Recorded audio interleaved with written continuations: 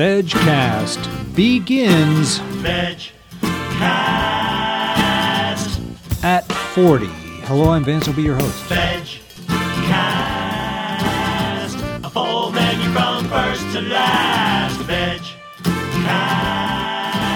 Yes, VegCast turns 40 with this podcast, the 40th VegCast, and the second for February 2008. Really kind of squeezing it in this time. We had to go to the extra day to have enough time to put this one together, but we did indeed put together a full menu as always for you. And this time out, we're going to be looking at the huge meat recall that was spurred by a Humane Society of the United States investigation with a hidden camera, and you've probably heard something about that, the ongoing hearings, investigations into the safety of the meat supply. And we're going to be talking with Paul Shapiro of the Humane Society, who helped put that investigation together, about how that came together and where they expect this to go.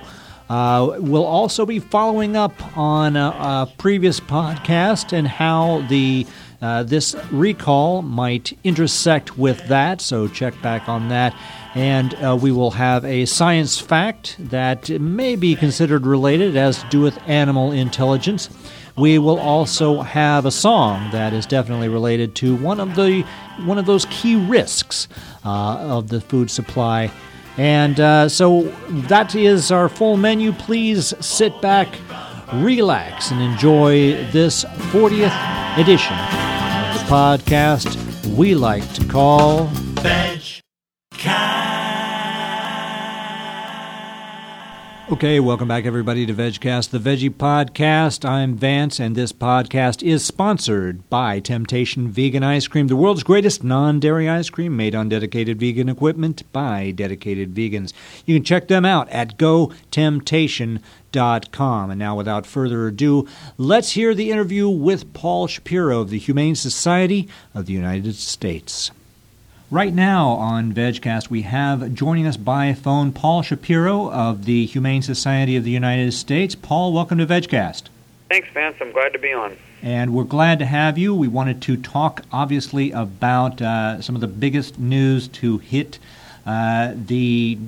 basically the whole food industry over the past year, and that's the USDA's record-setting recall of production from the plant in California, where you folks had an undercover investigator taping video, which has gotten out and kind of opened some eyes around the country to some horrific abuses of animals that are going on there. Now, we're taping this on Friday, the 22nd. I should say that because the story just keeps on moving, and I don't know where it will be by the time I actually get all this podcast processed and out next week. But can you catch us up to speed on basically where the things are at in terms of how the video has been distributed, what its effect has been, other than obviously the recall? Sure. Well, first, for folks who aren't as familiar with the investigation, essentially what happened is that the Humane Society of the United States had one of our undercover investigators gain employment at a Southern California dairy cow slaughter plant. And while there, he videotaped some of the most egregious examples of overt animal cruelty that we've ever seen. The videotape shows workers kicking cows, ramming them with the blades of a forklift, jabbing them in the eyes, electrocuting them, even waterboarding them, something that I had never seen done to animals before, where crippled cows who were unable to stand had live hoses put up their nostrils and down their throats in an effort to get them to stand. All of this to try to march these poor, helpless animals into the slaughter plant so they could squeeze every last dollar out of these animals.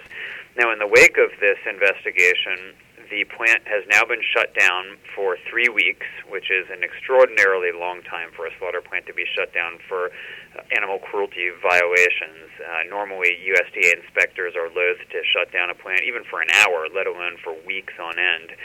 Two of the slaughter plant's employees, including one of them who's a manager, have now been charged with criminal animal cruelty, the manager with 5 felony cruelty counts, which is something that's very rare for cases of farm animal cruelty, especially cases of cruelty to animals who are at the slaughter plant. That's a very rare case where slaughter plant employees are actually charged with criminal cruelty, let alone felonies. Then, as you noted, Vince, the USDA initiated the largest meat recall in U.S. history, 143 million pounds of beef that this plant sent out recalled because not only are these animals being treated extraordinarily cruelly and inhumanely, but the fact that they were slaughtering crippled cows, those who are too injured even to stand or walk, means that there's a higher food safety risk, not only of mad cow disease, which has been more publicized, but also of illnesses like E. coli, salmonella. And so there's this major beef recall. Several congressional hearings have now been scheduled to look into the food safety inspection program, look at what Congress needs to do in order to rectify this type of situation where such overt violations could be going on right under the noses of USDA's inspectors. We also have the nation's editorial boards from everywhere from USA Today to New York Times to smaller papers editorializing, criticizing the USDA for its lax enforcement when it comes to some of the most basic animal welfare and food safety violations. So there's been a huge fallout from this case. I think it's safe to say it's the largest news story relating to cruelty to farm animals ever, certainly in our lifetimes, possibly the largest cruelty to animals story. I think this might even be a bigger news story than the Michael Vick scandal was. So the fallout has been absolutely immense. It's funny. I mean, it's not funny, but it's interesting. The whole, just the phrase "cruelty to farm animals" is, I think, for most of the public, kind of a cognitive dissonance because we make a distinction between animals that it's possible to be cruel to and animals that are mere machines that that only exist in order to feed us. And I'm hoping anyway that this is going to help break down that fantasy barrier that a lot of the public has created. Oh, I could not agree with you more, Vance. I think that this is sensitizing Americans to the plight of farm animals and reminding them that just like the dogs and cats we welcome into our homes, farm animals are individuals who have interests, and most importantly, they have an interest in avoiding suffering. Yes, yet egregious suffering is too often what we force upon them, not only at slaughter plants, but also on factory farms, at livestock auctions, in transport trailers. These animals are largely ignored by our society, and our goal at the Humane Society of the United States is to shine a bright spotlight on these animals' misery so we can let the public know what the meat, egg, and dairy industries are doing to these animals who deserve our protection. Well, let me just ask you, before we get into any of the specifics of the investigation, we've kind of caught people up on where things are now in terms of how this bombshell has kind of propagated outward through the culture. Where would you like it to be? I mean, not just, saying, I would like the whole world to go vegetarian, but what specific effects of this investigation and any congressional oversight into it would you like to see as as a specific response to this?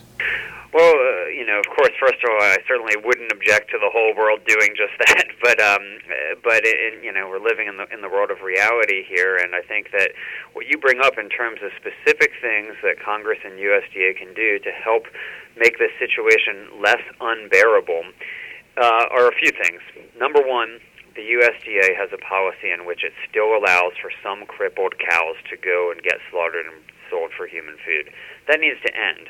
They should not be allowing any cows who are crippled, no matter what point they become crippled, whether it's before inspection, after inspection, it shouldn't matter. If cows are crippled, they should be humanely euthanized immediately, not tormented, not tortured, not dragged into the slaughter plant and slaughtered for human food. They should be humanely euthanized immediately, and USDA can change that policy today. They don't need to wait for an act of Congress. They don't need to do anything except change their policy, and the USDA ought to do that right now. At the congressional level, we need to do two things. First, pass the Downed Animal and Food Safety Protection Act. That's an act that's been pending in Congress for years. It's come very close to enactment in the past, but it's failed. And essentially what it would do is it would create a law that would prohibit the slaughter of these crippled cows. So it could, regardless of what administration is in there, USDA couldn't change the policy without going back to Congress. It would codify this downer slaughter ban that we've been calling for so many years. Second, a newer bill that's been pending for a couple years now is the Farm Animal Stewardship Purchasing Act. This is a bill that sets very modest criteria relating to animal welfare for any federally procured animal products. So it's to say that if you're going to sell animal products to the federal government, you need to meet a very basic set of criteria that include not confining your animals in battery cages, veal crates, and gestation crates, not force-feeding them the way they do in the foie gras industry, not starving them the way some egg producers starve their birds when they want to force-molt them, and humanely euthanizing or providing veterinary care for animals who are sick or injured. So it's a very moderate set of standards, but it would help improve the welfare of millions of animals who are used to supply the federal government, not only for the school lunch program, but for the military, for the prison system, and any other federal procurement policies that there are.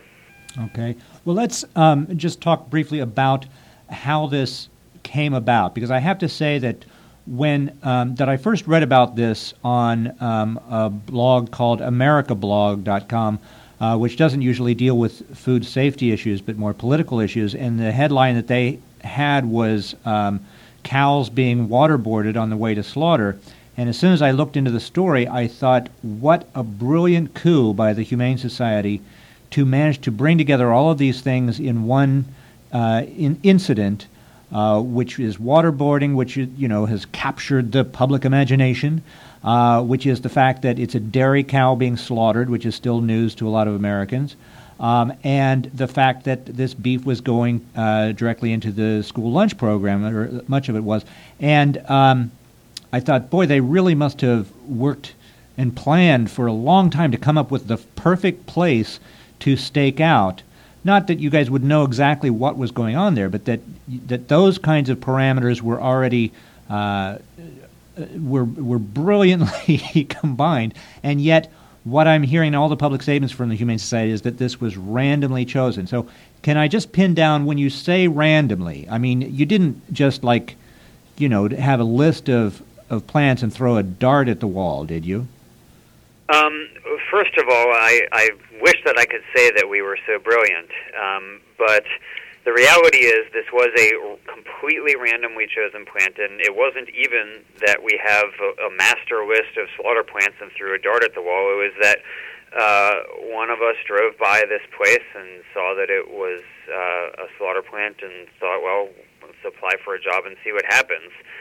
That's really the extent of it. I mean, that's really what happened. I had never heard of this slaughter plant beforehand in my life. I certainly had no idea that it was involved in the school lunch program. This is all what we learned during the course of the investigation. Once our investigator gained employment there, we started seeing this footage coming back of animals who were being waterboarded, who were being electrocuted, who were being beaten and otherwise tortured. We realized the enormity of this, that it was routine abuse that was going on, done by workers who had been there for many years, and it was being done out in the open. It wasn't covert. It wasn't something that workers tried to hide. It was just being done right out in the open. And we learned that it was a supplier to the school lunch program, to some fast food companies as well. And we brought this information to the local authorities in San Bernardino County, California, and asked them to charge these folks with 2 criminal counts. The first is violating California's anti-cruelty code, and the second is violating a specific law in California that prohibits the movement with machines of these so-called downer cattle, cows who are too sick or injured even to walk. And then on January 30th, we released our findings to the public. The plant was shut down, and you know the rest of the story. Right. Well, let's just, when you said your investigator gained employment there, we don't necessarily want to go too much into the specifics of how that was done or what was going on. But I have to say, it's just almost inconceivable to me to be, just to back up, when I was little, I would see anti-smoking commercials on TV, and they would have actors smoking in the commercials, and I couldn't understand how did they get actors to be in these commercials if they were anti-smoking and yet they were smoking? And I later learned, well, there are many people who are smokers who wish that they weren't still smoking. And in this case, it reminds me of that because you had to have somebody who was willing to go in and do this, who felt such a strong conviction about this that they were willing to certainly put their freedom on the line because, as you know, taking photographs of what happens at our nation's slaughterhouses is above and beyond any other crime in America of any similar scope because that can be classified as terrorism. So this is somebody who's willing to do this, so obviously had this conviction and yet had to stand there and work and do this work every day and watch all of these animals be abused without saying, God damn it, stop it. So I just, first of all, I have to salute your investigator as I think somebody who is, and this, I don't mean this hyperbolically at all, but a national hero. And it's great that you guys were able to do that.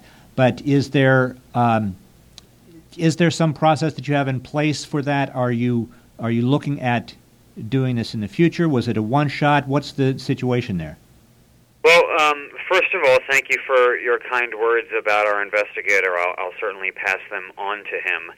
And second, the LA Times did a good profile on him, not using his name, of course, but they did do a good profile on him, which they talk a little bit about his background, noting that he's a vegan and that he is a full-time investigator for us. This wasn't the first investigation the Humane Society of the U.S. has conducted. It's not going to be the last investigation we conduct. In fact, over the last 50-plus years that the Humane Society of the U.S. has existed, it has investigated all types of cruelty, from the treatment of animals in laboratories to the treatment of animals in transport, to just a couple years ago, we had one of our investigators gain employment in an egg factory farm, one of these battery cage confinement operations in Nebraska, and released the footage from that investigation and tied it to some companies who are using eggs from that facility. So it's not the first. It certainly won't be the last, and it's a hard thing to do for someone who cares about animals to go and work at a slaughter plant. Of course, it's very physically and psychologically taxing. I think that the key, though, to remember is that these animals who are going to the slaughter plant, whether or not an undercover investigator from the Humane Society of the U.S. is working there or not, they're doomed. They're going to be killed. So if one of our people is there, scooping manure or even lining animals up to get them into the slaughter plant, it doesn't change the outcome for those animals. All that it means is the suffering that's inflicted on them by these employees who are torturing them will be documented and shown to the world. And so there certainly is a lot of cognitive dissonance that can go along with engaging in these type of investigations, because you have to be present and bear witness to cruelty that's absolutely unbearable. But I think it provides solace to our investigators to know that their work will, in many cases, not only be seen by millions of Americans, such as this particular case, but also have such dramatic consequences. I mean, the plant has now been shut down for weeks. You've seen just a outpouring of support from the American public saying this is absolutely atrocious. We should not be treating any animals, including farm animals, like this. I mean, these type of investigations shine a bright spotlight on the very dark world of factory farming and industrialized slaughter plants that animal agribusiness representatives try desperately to keep hidden from the public. We all know that the best disinfectant is a lot of sunshine, and that's the way that we view these investigations, essentially to document these animals' misery and then bring that misery to the public and let them make their judgment and bring that type of transparency to bear, and then let the cards fall where they may. Okay, well, we've just about run out of time, but one thing that I really wanted to get into was the interaction between the Humane Society and the USDA, just in terms of controlling the narrative. And obviously, in the Humane Society's corner, you have this kind of incontrovertible visual evidence of something happening at a given point in time in a given place. And then on the USDA side, they have the fact that they are this government agency that mainstream journalists mistakenly, in my opinion, respect and believe when they say things.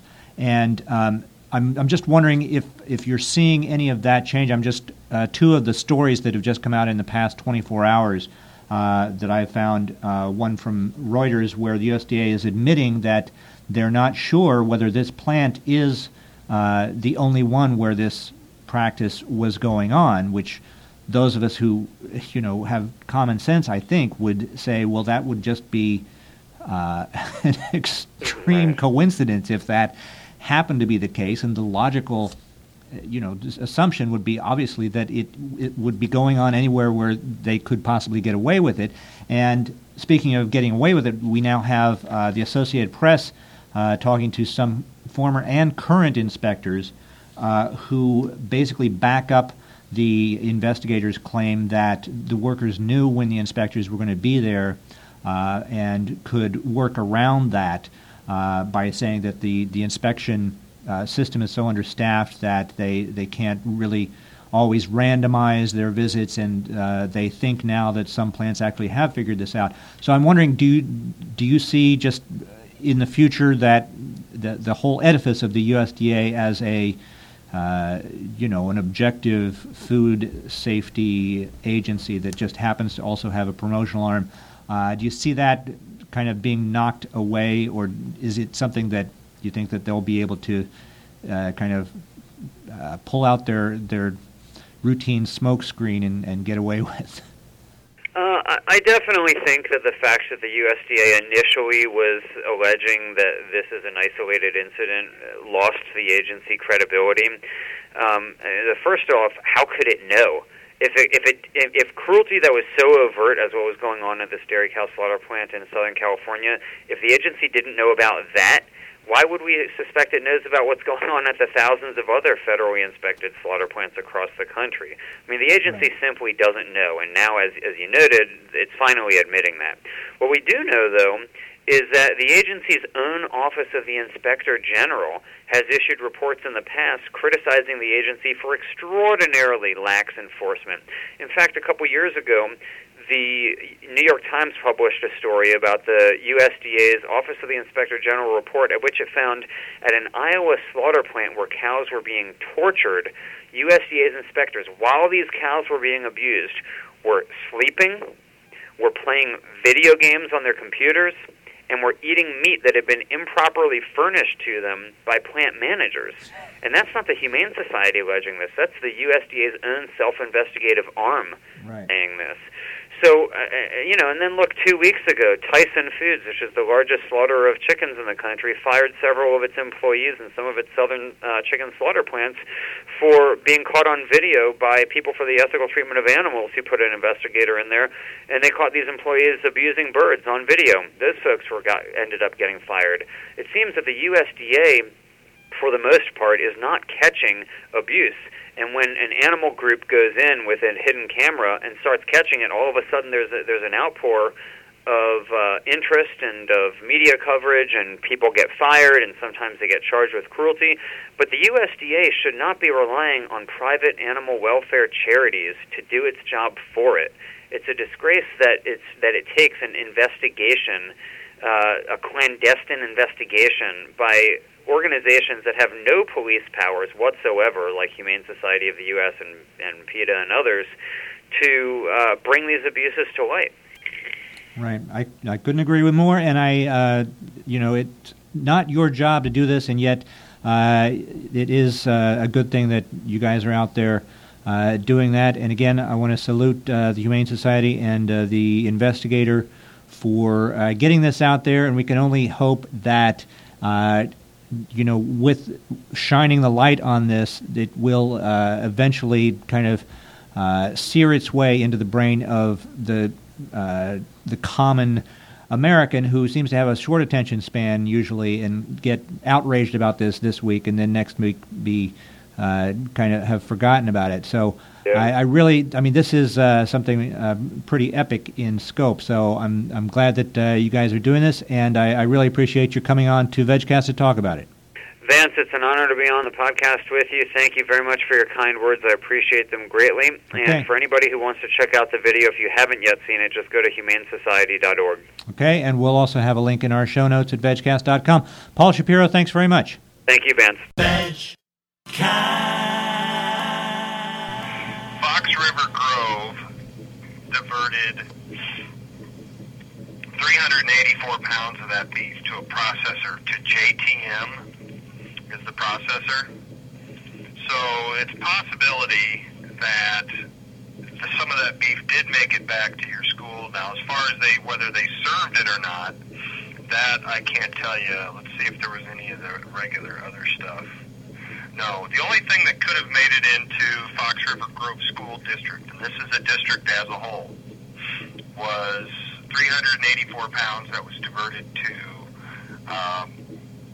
JTM, and then Jim turned around and turned that beef into a different product, either a meatball or taco meat or something like that, and sent it back to the school. That's from an MP3 put out by Dave Warwack. You may remember him from VegCast 33. He was fired by the Fox River Grove School District for, among other things, advocating that meat and dairy be eliminated from their own school lunch program. And now, having confirmed that a large amount of this suspect beef was in fact delivered to that district and then sent off to be combined and commingled with other meat byproducts before coming back there, it does kind of raise the question of whether maybe they should have listened to him about that, and we'll see if that affects that ongoing case. But that's an interesting twist. That's just one of the many ramifications that has come out of this case. Now, as I mentioned, this was recorded with Paul Shapiro last week, and just in that time since then, many things have developed. The congressional hearings have begun. The HSUS has sued the USDA to close the loophole that does allow some downers into the food supply. And just as we go to tape, the attorney for one of the workers who was fired from the plant and charged criminally with animal abuse has claimed that he was just following orders, which is not all that surprising, but we'll see how that goes down with the powers that be. And, of course, we'll keep you updated in future podcasts as to how this develops. But just basically, you should keep your eye on this story as it does continue to move forward. And we're going to continue to move forward ourselves now with a tune that I was a little hesitant to play because it is a very strange song, and yet with all of this talk about the downers and the risk that they pose to people who may actually have already eaten the beef and not know whether or not they have come down with this ailment, here's something that tries to put a little bit of a zany kind of spin on the situation. It's Mad Cow Farm.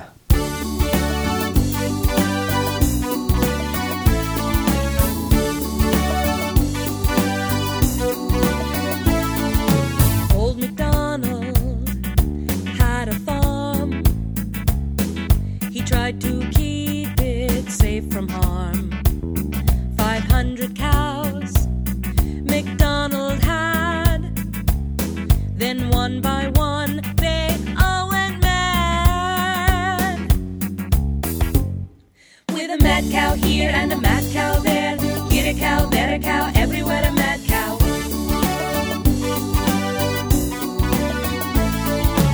Old MacDonald ran inside. He tried to find a place to hide. His zombie cows had gone insane. They'd all acquired a taste for brain. With a mad cow here and a mad cow there, get a cow, better cow, everywhere a mad cow. Mad cow here and a mad cow there, get a cow, better cow, everywhere a mad cow.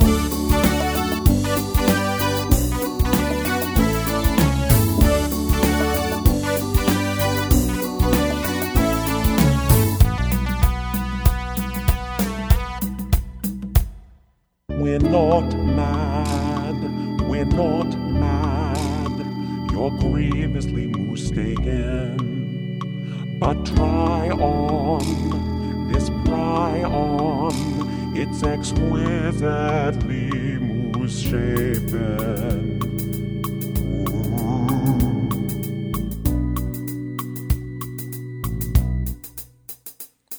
They cornered McDonald by the tractor, but one cow bumped the big machine behind her. It came to life and it attacked her, a brand new killer robot meat grinder.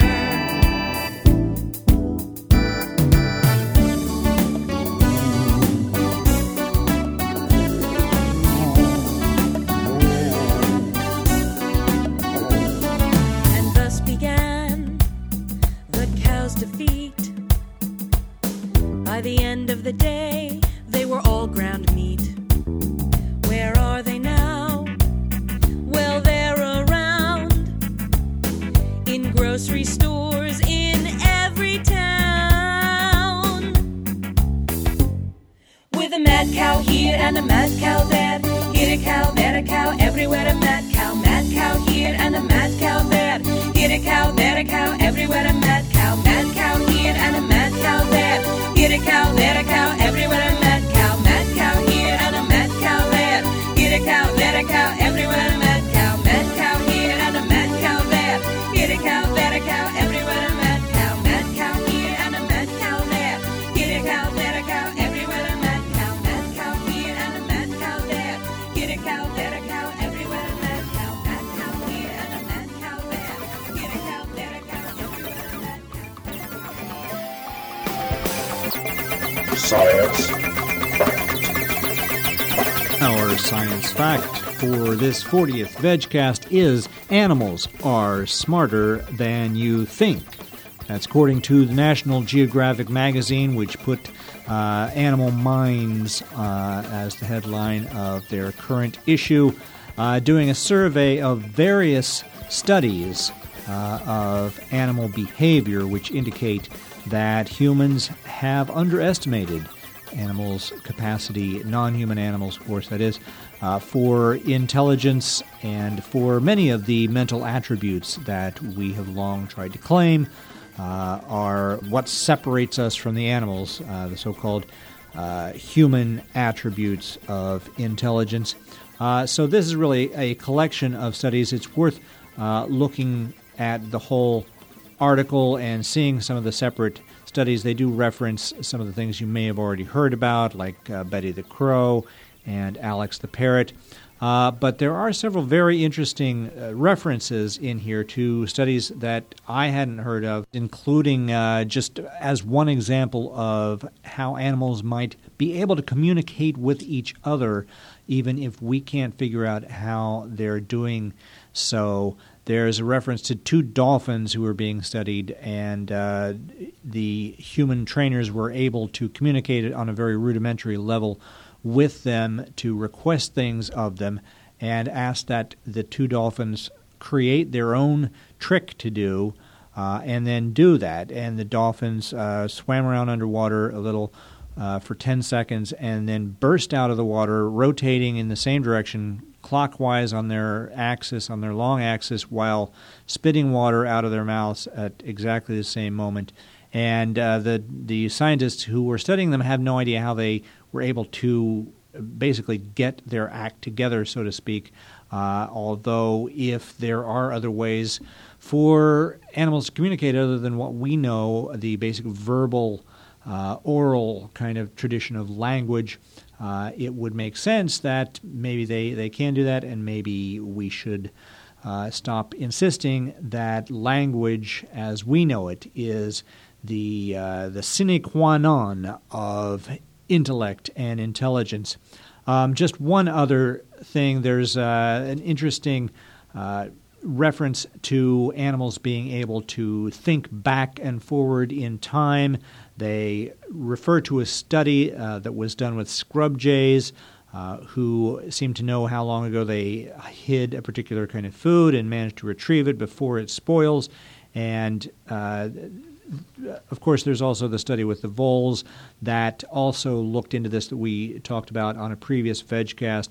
But the most humorous thing about this is that they cite this and then have a counterpoint from somebody who comes on, Sarah Shuttleworth from the University of Toronto, claiming that animals are stuck in time. Since animals lack language, she said, they probably also lack the extra layer of imagination and explanation that provides the running mental narrative accompanying our actions. And it's just kind of a stunning statement because there's so many logical fallacies bound up into it that I can't actually go into all of them at once. But we don't know that language is the only way that people can organize the information about the past, present, and future.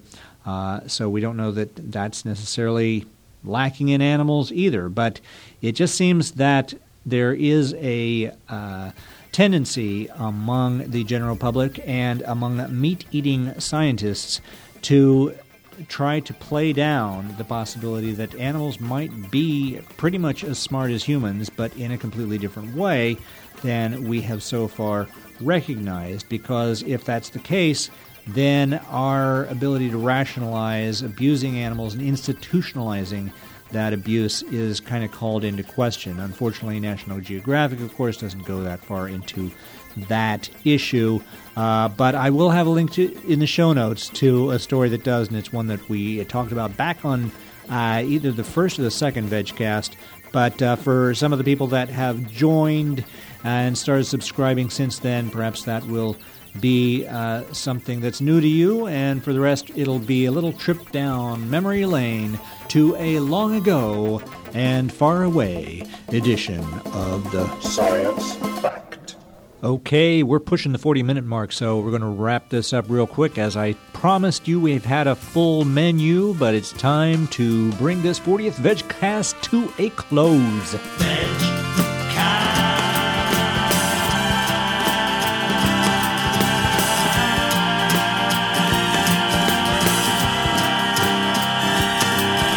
Thanks to our sponsor, Temptation Vegan Ice Cream, the world's greatest non-dairy ice cream. You can find more info on them at GoTemptation.com. Thanks to Paul Shapiro, also, of the Humane Society of the United States, for talking with us about that investigation. And thanks to Green Beings for the song Mad Cow Farm.